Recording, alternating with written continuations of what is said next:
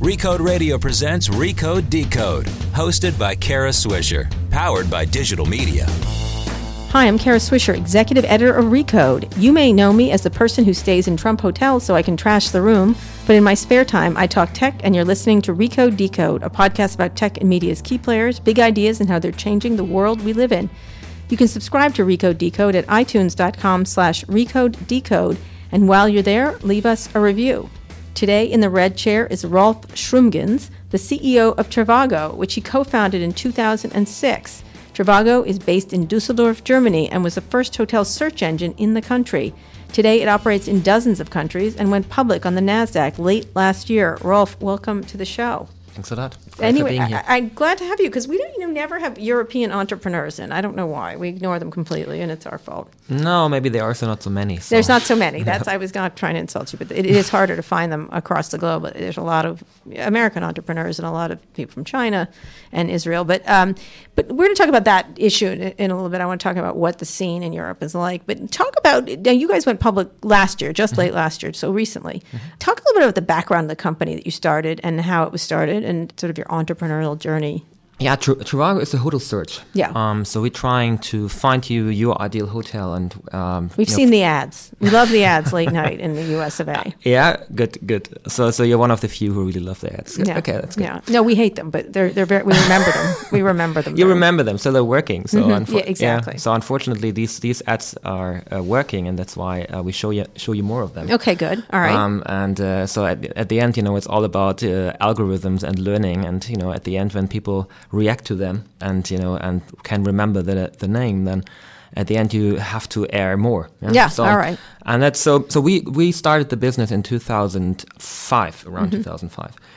And my first company, I did it the old school, like business student way. So basically raising lots of money very early, burning lots of cash, losing lots of money, and after a year being left with a very small part of the company. And basically, what was it about? What did you do? Chow.com. It was basically a consumer website. We were also doing price comparison and reviews. So we were the first similar area. Yeah, first review portal basically in Germany, but for consumer products. So I'm not sure if you remember this kind of opinions in the US. Yes, of course. Yes? Yeah. Yes. So that was basically opinions of Europe, and that was in the 2000s, so 99, 2000s. And when we started Trivago a few years later, actually, we were not so sure like in which direction we would move the business model, but we were super sure that we would not want to do this again. So when we started Trivago, it was rather about like bootstrapping and not taking up so much money so early in the process. And so what do you do if you don't have money but you need to develop an application? You have to learn coding yourself, and that's what we did. So basically, we learned coding and created an early version of Trivago. And for the first 2 years or so, basically, we didn't.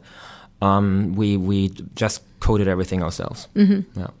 And so you were. What was the concept behind the idea? You were why travel search? Because there's kayak in this country. There was, there's Google, obviously. There's lots of ways. Yeah. I think for us, it's more an evolutionary process. So we had a very romantic idea when we started. So we wanted to have kind of a commercialized Wikipedia for travel. So that was our very initial idea. It was not so much about Meaning search. What? Basically, we really loved the idea of Wikipedia, but we thought we could basically commercialize it and give the money to the writers and just provide the infrastructure of it, and that was the idea basically. And then it worked okay, so we could make a living. So that was okay for us. So just earn enough to make a living for the first 1-2 years, and then we realized, or people started to look at performance of banner advertising, and they came to us and said, guys, we gave you $5,000 last month, but there was not any booking coming to our site. Sure. And we told them, okay, guys, actually, it's not our fault. You're basically showing super untargeted advertising on our site. So how should that ever work? How should ever somebody convert on your site? Can't you, when we show like an article about the Eiffel Tower, can you not just put next to it basically your advertisings of hotels close to the Eiffel Tower? And we were going to the Expedias and bookings and so on of this world, and they were all saying, no, we are not able to do that. We don't have an API that could provide you. We don't even have access to the database ourselves. So stuff like this, right? And then we said, okay, if you can't do that, we can. So we programmed basically bots emulating user behavior, going to the website, grabbing the data from there, and basically showing the ads next to our articles. And what you do then is, right, you do that for the first advertiser, you do this for the second, for the third, and then you're seeing like your site is messed up. Why? Because they all have the same hotels. Right. So you look at the site and say like, okay, they all have the same hotel. And different prices. It doesn't make sense so much to show it like this. So then we started creating a database and putting all these different, ads basically, attaching it to each other. So we've shown the hotel only once and other prices underneath. So that was a super evolutionary process. So it's not like we came with this brilliant idea. That you were a travel search, right? Yeah, doing the travel search. No. So for a long time, because we were so attached to this community idea, for even 2 more years or so, we didn't even realize that more and more people were not using us anymore for reading the articles. Right. They were just looking at the ads.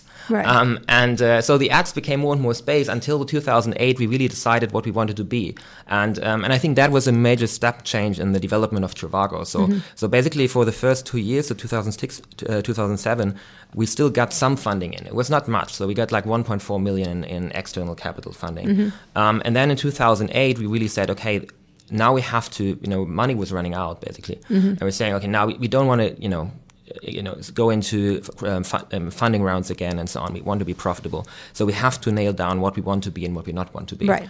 And at that time, we really took the decision to say, okay, actually, we just want to care for hotels. So we don't want to do flights. We don't want to do package deals. We don't want anything else, just hotels. We only want to be a search.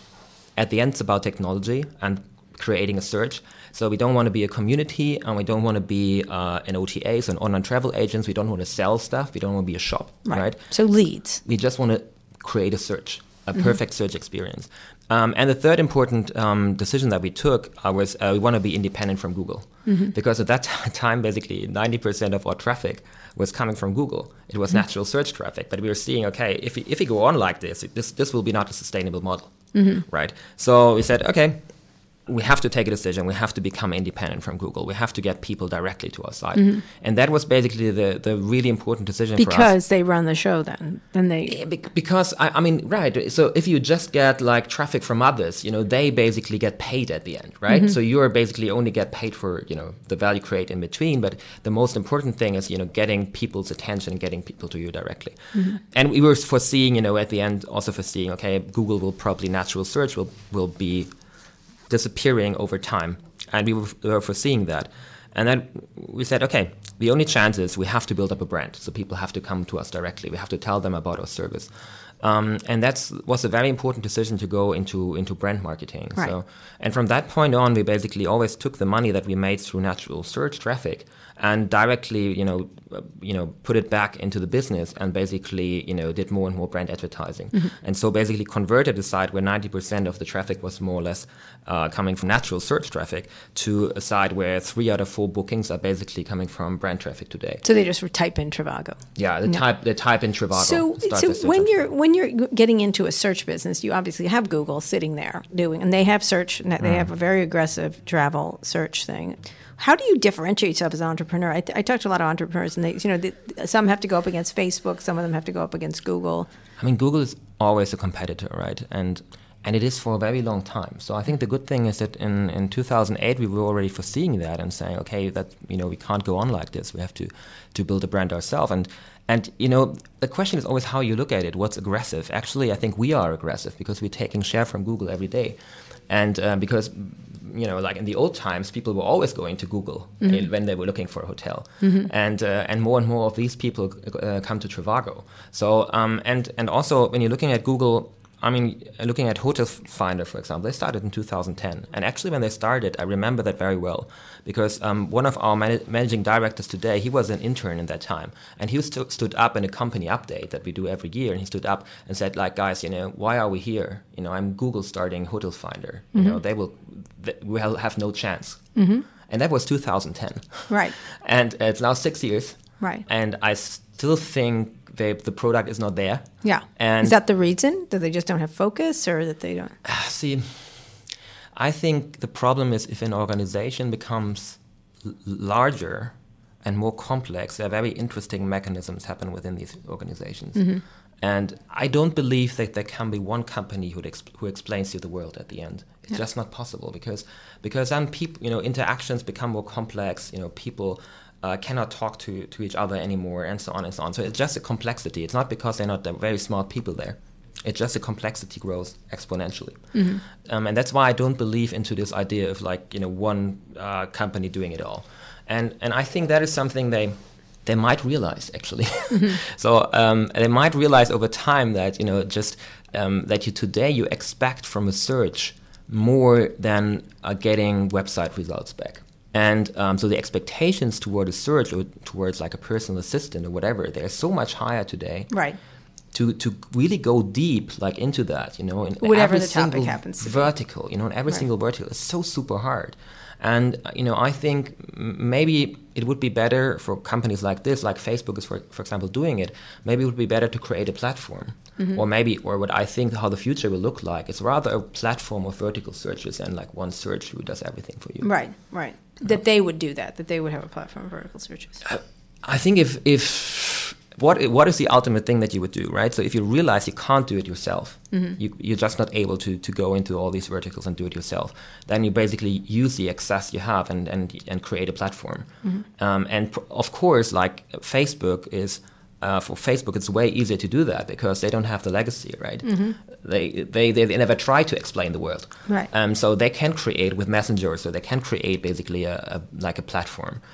For Google, of course, it's way harder. But I think that's a problematic thing of like a large company and being in a field for such a long time. So what I always think is that like knowledge within the company or intelligence within the company crystallizes. So basically, like a company becoming larger and larger, more and more of the knowledge crystallizes. Yeah. So it's not dynamic anymore. Right. It's not challenged anymore within the company. Right. And it's super, super hard. And I've seen this with Trivago every day. It's super, super hard when an organization becomes larger to keep it still liquid. To keep it still liquid. That's just reactive, yeah. Reactive, so liquid. Yeah. So basically like liquid intelligence. So basically constantly challenging itself and constantly learning. And I think if there's one thing about Trivago that is really like different, it's not our advertising campaign or whatever. So what's different about Trivago is we are a learning company. We're super fast learning and very liquid company. So you shifted from a Wikipedia version of yourself, which is a content site. That's essentially what you had, was a content site that had some ads for booking on it. And now you're a travel search site, essentially. Yeah, hotel search. How do you then begin to iterate? Like you talked about being a liquid company. So now you're doing that. You went public on this premise, the idea that you need hotel search, and you're global now, and you compete against who would be your biggest competitors at this point besides Google? I don't know. I would see Google. Google is definitely the largest competitor. So I don't see another competitor there really in our space. I think nobody really tries to be a competitor of ours. Why is that? So the space is basically, you have, on one hand, you have the shops. So when you speak about hotels.com, it's basically a shop, right? So they have a limited amount of availability and hotels on their website, and they're selling room nights, like Expedia, like hotels.com, like booking.com, and so on and so on. They always have only access to a very limited set of inventory. Yeah. So that is a cool value proposition because you own the customer. Yeah, they want to own the customer. That's great. We don't own the customer. On the other side, you're losing out because basically you always, if you were a search, you're always showing an inferior search result, structurally inferior. Why that is? Because you can only show parts of the hotels, parts of the inventory. Sure. You never have the full overview. Yeah? Right. So you never have like all the inventory. And we are very like agnostic and very like independent in a way that so you can show everything. That we want to show everything. So we want to build just a marketplace, and everybody should come in, and everybody should show their rates on Trivago. And we are agnostic where the user goes at the end. So we show him the cheapest price, but if he wants to go somewhere else, that's fine too, right? Yeah. So if there's a strong brand and people always want to book with that brand, that's great. They just should see that there's like price differences, and they should take a decision. So we just want to give transparency.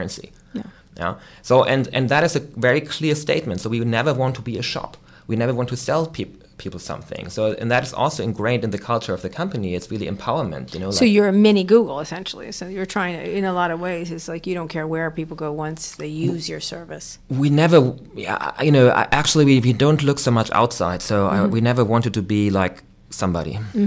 So we don't want to be like Google or like somebody else. We always try to find our own solutions to problems. Okay, when we get back, we're going to talk a little bit about where not just the hotel, but the travel industry is going. There's been a lot of changes at things like Airbnb and Kayak and all the others, and I'd love to get some sense of where you think this is going forward and how people get their information about travel, because it is shifting pretty dramatically with mobile and social and other ways.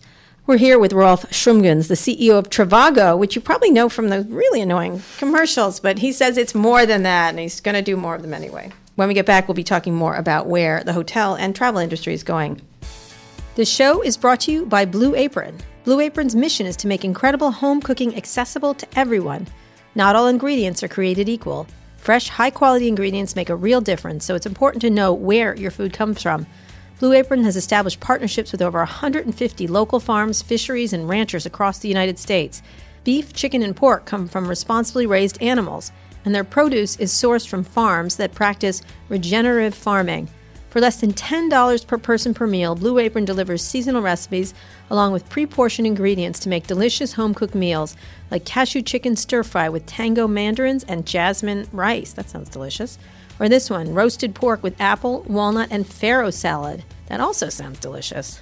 Check out this week's menu and get your first 3 meals free with free shipping by going to blueapron.com/decode.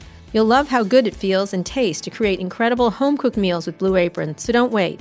That's blueapron.com/decode. Blue Apron, a better way to cook.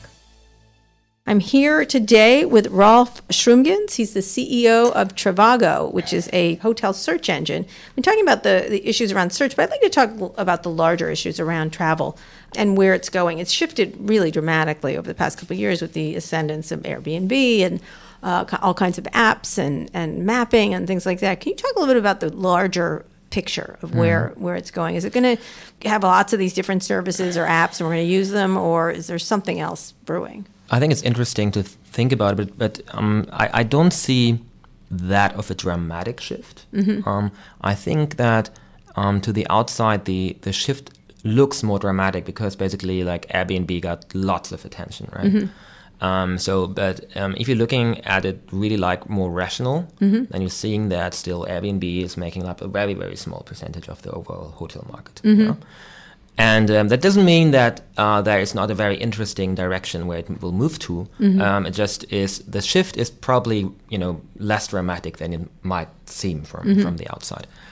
And I think at the end, I think it's a very artificial kind of separation of like saying, okay, this is a hotel and this is an apartment house and this is a private apartment and so on and so on. So I don't see the difference, or I don't believe in a world in the future where we will have like categories, like this is a hotel and this is whatever.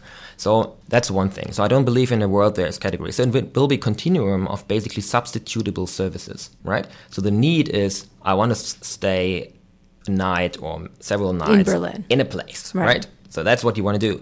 That's a need. Whatever solves that problem, right, is fine. It could be Airbnb or it could be HomeAway or it could be Booking.com, whoever. So, and I think that's a project we're taking. So wherever we send you, that's fine, right? So we want to solve that problem. So we want to solve the problem getting you into the ideal place for you. Right. You have just hotels in your search right now, not Airbnb. Yeah, we don't have Airbnb right now in, but we're having private apartments in more and more.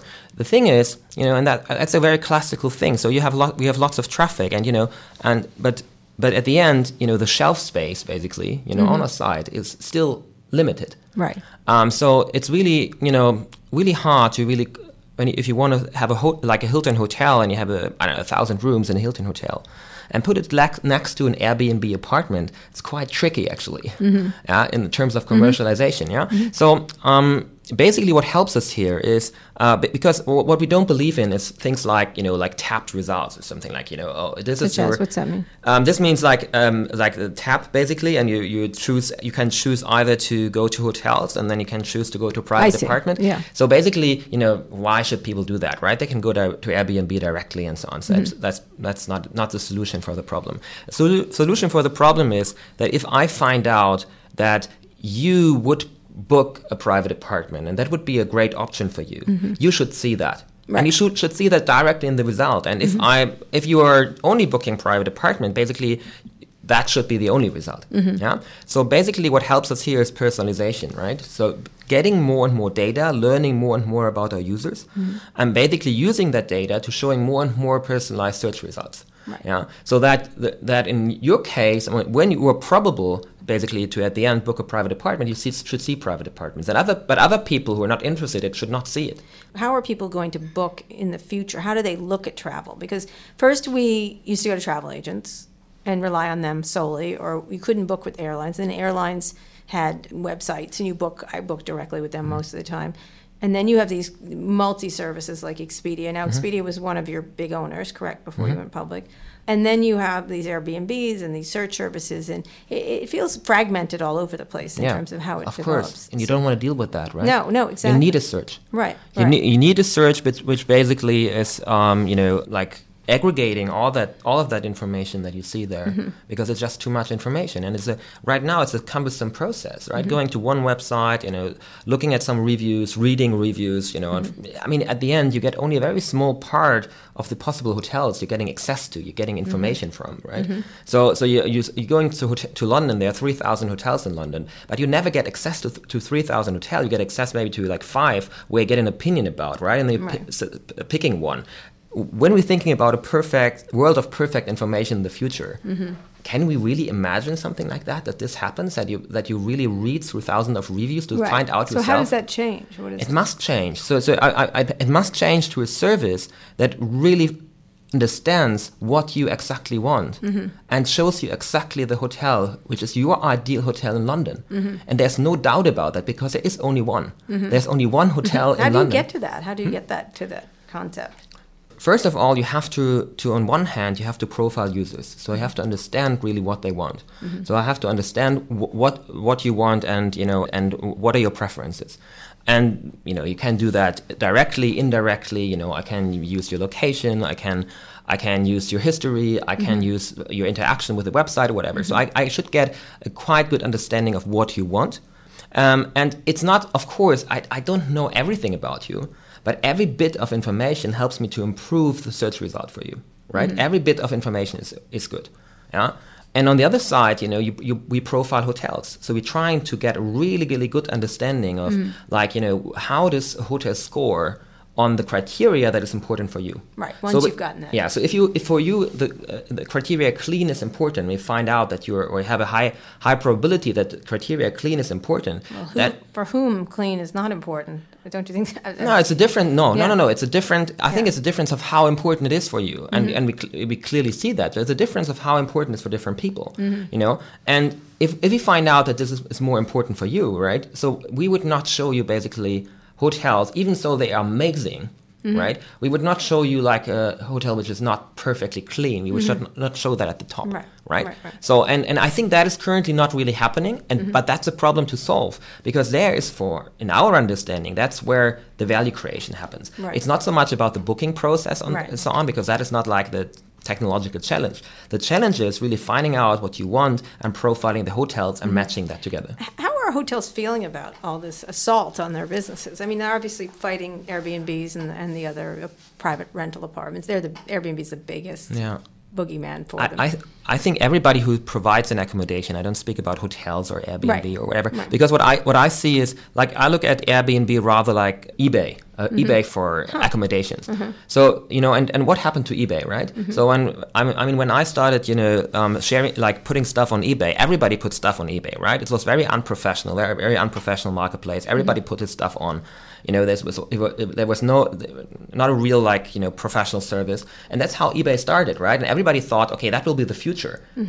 At the end, we've seen professionalization is important. So today, I don't know what's the percentage of eBay, basically, of the eBay revenue is done by professional sellers, but I would say like 90% probably, absolutely. Right? So, and I think we will see the same thing happening with Airbnb, and it's starting already. So you get more and more professional service, because generally it makes sense that you don't do just one thing, but if you set up an apartment, you do it like for 20 apartments and so on. Right. So, and that's why I believe there will be what I said before, there will be not a separation. So these business models will basically grow into each other. That's an interesting concept, that the professional hoteliers will be on Airbnb, the ones who have 20 apartments or 15 apartments, whatever. Yeah, I think it's an artificial separation that will not hold to be true. It cannot hold to be true. So you will see like content on Airbnb becoming more and more professional, because otherwise it doesn't make sense. It's just not efficient. To run like single apartments. And on the other side, you're seeing the classical hotels going more and more into the direction that they become more and more like a private apartment. And I know like in the US you don't see that so often, because you have this huge big hotel chains, right? So in Europe you don't have them so much. So in Europe you have more like you see hotel chain startups popping up. And these hotel chain startups, basically the hotels have the look and feel is way more like an Airbnb apartment. You have your own place, you have a co-working space, and so on and so on. So it's melting together. So I think that's what we will see in the future. Why is there so much regulatory in Europe? Everywhere across the world, there's regulatory opposition to this. To Airbnb generally, I think concept. I think it's a bit unfair when they're not taxed the same way. So I mean, what I believe always, if you have a market, people should compete in the market on the same level. And if hotels cannot compete because they are taxed and the others are not taxed, then there's a problem. Right. In the moment where everybody is taxed the same way, I'm fine. Right? So I think that's something I can understand. Besides that, I think it will overcome itself, like because it's just not good for the consumer, and at the end, it will not be sustainable. But you basically asked, and I think it's a good question. How do hotels think about it? And I think for them it should be a quite like interesting opportunity. I think we deliver them a very, very unique opportunity. Why is that? Because single hotels, they had a quite hard time in really getting people to their own website for a very long time. Why is that? Because when they were competing on Google, they were directly competing with the large OTAs. So what they have there is they have a structural disadvantage because they're just one hotel. So they don't have this whole inventory, right? So they can't cross-sell, right? And that is a structural difference. So even if they would have like the perfect technology and would have the perfect hotel, they're basically not able to compete on Google. Or distinguish themselves, yeah. Yeah. So on Trivago, we deliver them, first of all, we deliver them the chance to just compete on their property. Right. So because we show their own website, we're showing that together with all the OTA websites, so they just can compete on that single property. Right. So that's the first thing. And then the other thing is that most of them, they're not so tech savvy, right? So the booking funnel does not really work, and so on. So we try to help them, actually, to empower them to with technology, to have a very competitive booking funnel. Right. Yeah? Because what we see is, in the moment where a hotel has basically the same technology in place and competes on one property, they're usually superior. So people want to book with a hotel. I see. Interesting. Hotels don't have a marketplace where they can really step into and get the customer directly. And then last in the section, what do you think about the adding experiences and stuff? Do you see you all doing that too on your site, or just sticking? No. What do you think of that? A lot of them, like hotels are doing it, Airbnb's doing it. Yeah. I'm just a strong believer into focus. So I think there can be definitely a value, but we think we have to solve a problem, and our problem is that we have a challenge that we want to solve is getting everybody into their perfect place. And when we have solved that, then we might do something else. But I don't see us solving that in the next years. I see. Interesting. All right, we're here with Rolf Schrömgens, the CEO of Trivago. It's a German-based company, and it's a hotel search engine. And when we get back, we'll talk about where European entrepreneurship is or not. For companies to succeed today, they need builders, and builders need tools that allow them to innovate. The problem is, most cloud vendors don't offer the range of tools builders are looking for. Amazon Web Services is the leading cloud service provider, giving builders the reliability and security they need. AWS pioneered cloud computing over 10 years ago to help any business, from the smallest startups to the biggest global companies, create their own applications and manage their workloads. By listening to what customers want, AWS is adding more features and services than any other cloud provider while consistently reducing prices. So if you'd rather focus on creating a business instead of an infrastructure, check out podcast.aws.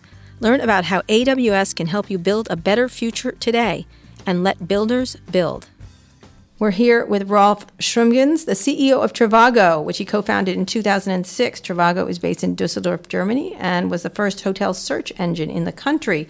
Can you talk? I don't have a lot of, I was saying earlier, European entrepreneurs in, and I don't know why that is. Maybe I'm just small-minded American, which is entirely possible. But talk a little bit about the scene in Europe, because it hasn't, there hasn't been really big breakout companies. Spotify, I guess, would be a global, worldwide companies. Can you talk about the scene there? Is it because the countries are split up, or what?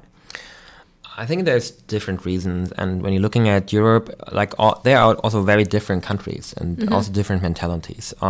Looking at Germany, where which I can probably evaluate best, is first of all, I don't think that Germans have a very entrepreneurial mindset. So I think Germans are generally quite risk averse, and that is not a good thing when you want to start a company, being super risk averse. I think they have a competency, and they have a competency in execution, and they have a competency in engineering. So they're not making use a lot of that competency, because I think generally they're quite good in going deep into the machine room and and tweaking little details and so on. So I think Germans have an engineering mindset, and somehow we were not able to transfer that to the digital world. Right. Still, it's there. So that's the advantage, and I think execution is working quite well. So this, all of this is coming together. So I think the mindset right now it's shifting a little bit more. So we see now, like in the last 3-4 years, we're seeing more and more entrepreneurs.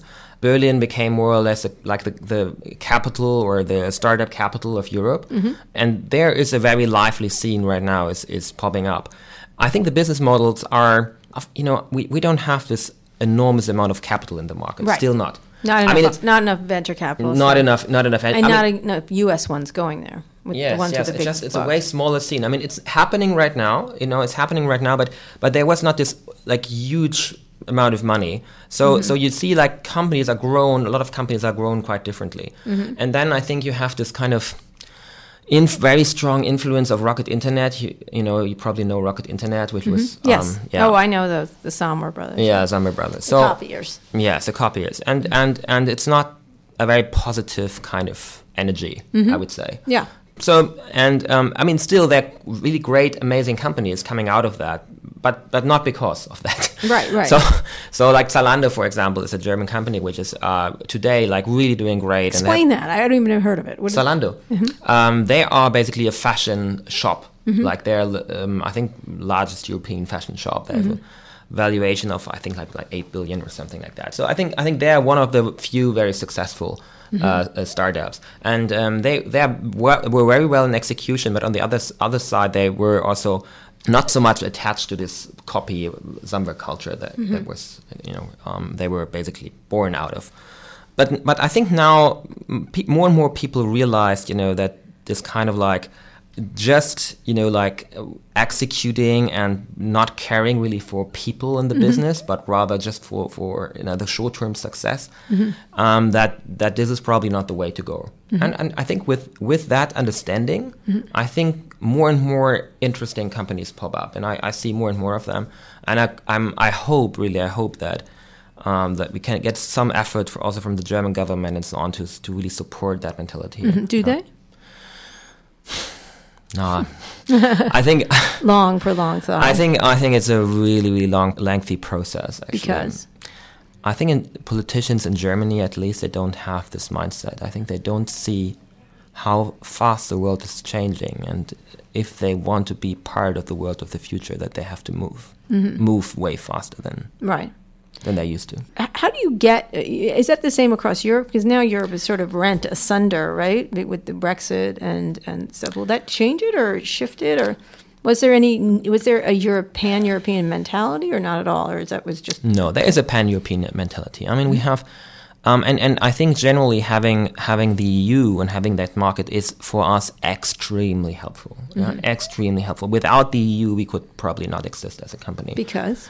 You have a euro, you have the same currency, but even more important is you can hire people from all over Europe, and they can work for you, and you can tap into all these pools of different cultures. And when you're looking at Trivago, basically 80 to 90% of people who started Trivago, they're not coming from Germany.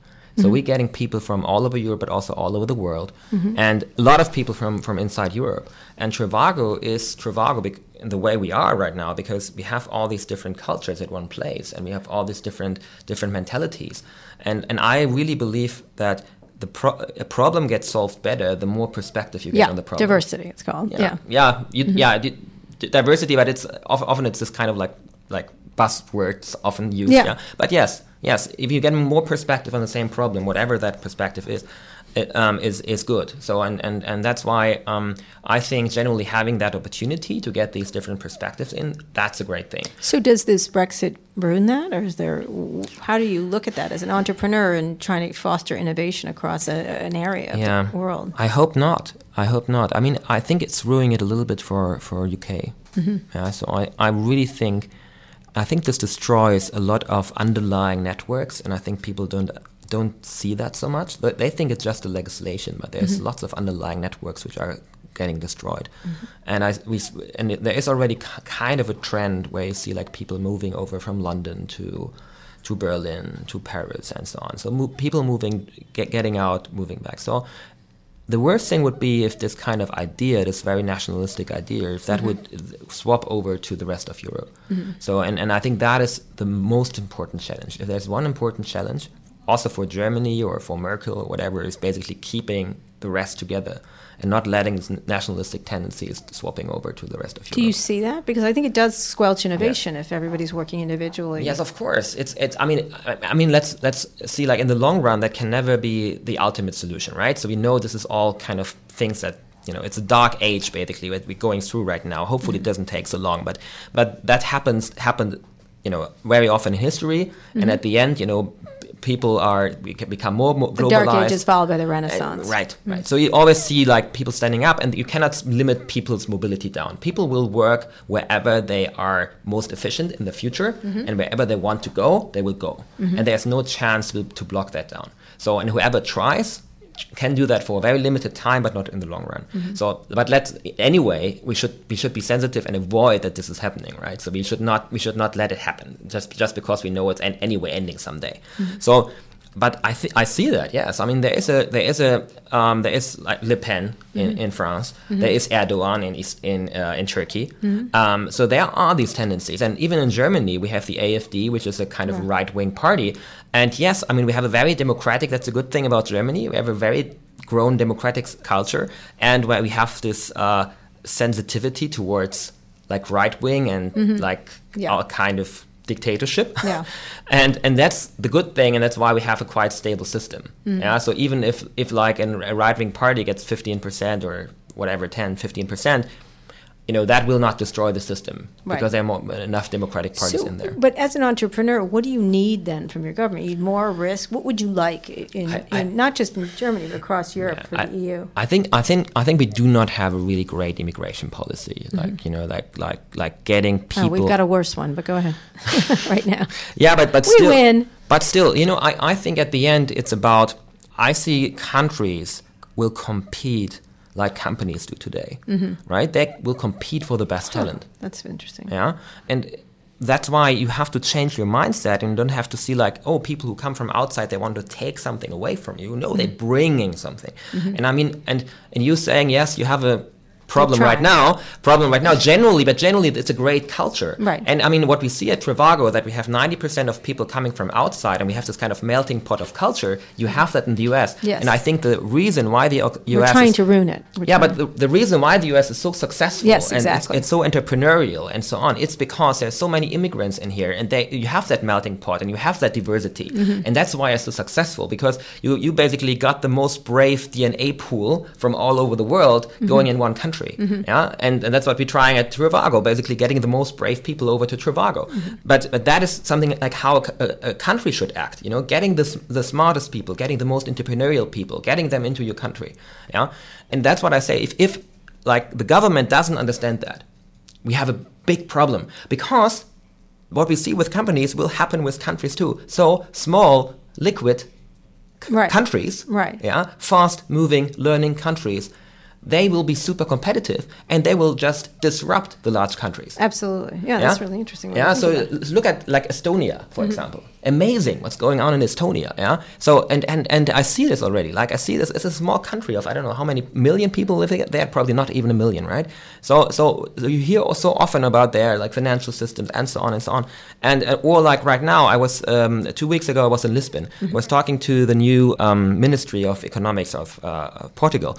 And he's a former startup guy, and he basically he got the Web Summit to Lisbon, like a great thing for Lisbon. Yeah. And there's a huge like startup culture now, evolving in Lisbon right now. Yeah. And just because of the politics are reacting, and they're really like aggressive and so on, and they see that these small countries, they don't have anything to lose, right? By being that way. But because Portugal has tourism and not so much nice more. Some meats, some cheeses. Yeah, but they have not so much to lose there, right? And they've seen that and say like, no, but technology, everybody can get technology, and we want to get the best talents. They have nice beaches where people can work, right? And they have a nice culture, so people love to be in Lisbon. So why not creating like a hub there where for startups? Right. And that's what I see. So if the large countries are not moving, they get in Europe, worldwide. If they're not moving, they will get disrupted as any like a large company. Do you think where do you think right now the most innovative country in Europe is? In that you were saying Estonia, now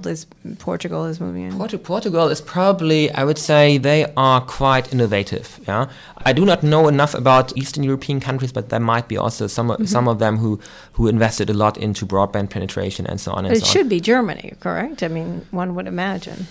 Yeah, it should be Germany. Just Germany is.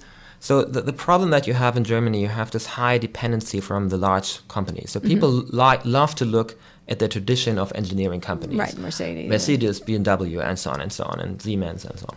So they love to look at these companies, and I think they overweight these companies because at the end, I'm a strong believer in that all of these established companies will be disrupted anyway. Right. So at the end, it's about creating a vital like startups ecosystem. That's the only thing how you can survive. With money, how you can immigration and so on. So that's a way how you can survive as a society, because these large companies, they cannot change, because they are basically like, they crystallized all their knowledge. It's not moving anymore. They're not liquid at all, right? So they cannot move. They have too much legacy, but we love them. Yeah. German politicians, they love to go to BMW, they love to go to Siemens and so on, and to meet these important guys, and but at the end, and you need both. So the good thing is that in US, yes, you have these large companies, but fortunately, the ones that are celebrated are the small ones. But and that's right. It's right that because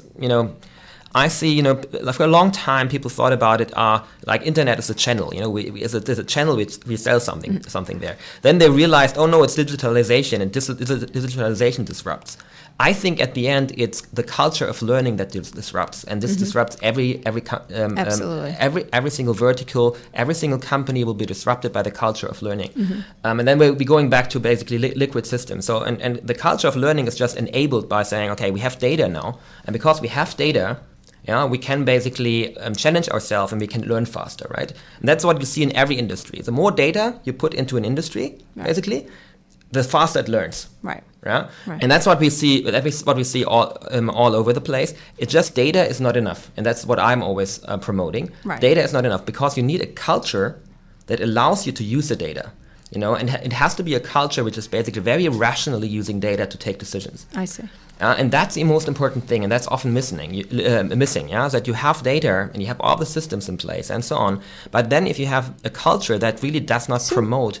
So when you talk about that culture, I have two final questions. One is I always ask entrepreneurs what a learning lesson they have for entrepreneurs is, for other entrepreneurs, a mistake they made or something they did very well. But before I get to that, when you're talking about this idea of a learning culture and an open culture, what are Europeans looking at the U.S. right now with, one, possible trade wars all of a sudden, that open trade, we're pulling out of all these trade agreements, the immigration ban. What are you all thinking when you see the U.S. doing this? Is it just, oh my God, they're killing themselves? Or what? How do you look at it? If you could tell me briefly how Europeans are looking at what's occurring here. The question is always, do I speak for all Europeans? No. What do you think? So what I think, yes. I think it's a great opportunity for Europe generally, and also for us as a European company, also to attract talent right now. And we want to attract talent. We want to attract talent from the US and from Europe and Asia and so on. And I think sometimes it's a feeling, it's nuances, right? So it's not always like there is a reason. Yeah, of course, you can still immigrate from China, but maybe it feels different now. Mm-hmm. So and maybe this little difference, makes look another option. Maybe in Germany look more attractive. Right. So and I think that has just the idea of it, just the emotions that are connected, without any rule or law or whatever, just the emotion connected with it, that might cause difference, and might lead people to different other decisions. Right, which will ruin this fantastic flywheel they have here going on in Silicon Valley, or have for a long time. I don't know how large the danger really is, but there is a clear tendency. Right. And the question is just like, how sustainable this is, but we'll see. Last question. So give me one lesson you've learned that entrepreneurs, which one thing that you think is critical to being an entrepreneur, and if it's different in Europe or not, or is it a global kind of idea? Destroy in your company everything that is related to ego. I think ego is killing a lot, in your company. Status, status is basically at the end is nurturing the ego, right? So everything that is related to status. So basically, if you feel people want to institutionalize power, kick them out. Right. So because power should not be institutionalized within a company. Power should flow wherever basically the right decision is taken, where the most information is. Right. And I think that's something. And all the systems I know which are not working are suffering from status and ego, and I think that's the most important thing. That is an excellent thing to end on. We're here with Rolf Schrömgens, the CEO of Trivago. Thank you so much for coming. If you enjoyed the interview as much as I did, be sure to subscribe to the show, be the first to listen to future episodes, or catch up on previous episodes, including some really fantastic interviews I've done with Europe's Competition Commissioner Marguerite Vestager, Hotel Tonight CEO Sam Shank, and Airbnb CEO Brian Chesky, just to name a few. All those interviews and more are at recode.net/decode. Now that you're done with this, why not try one of our other podcasts? Recode Media with Peter Kafka comes out every Thursday. On Fridays, I host Too Embarrassed to Ask along with Lauren Good of The Verge. And on Recode Replay, you can find audio from our events like the Code Conference, Peter Kafka's Code Media, and Jason Del Rey's Code Commerce. Thanks for listening. Thanks also to Digital Media, which distributes this show. This has been another episode of Recode Decode. Remember to subscribe to the show and leave us a review at itunes.com/RecodeDecode. I'll be back here on Monday with another great guest. Tune in then.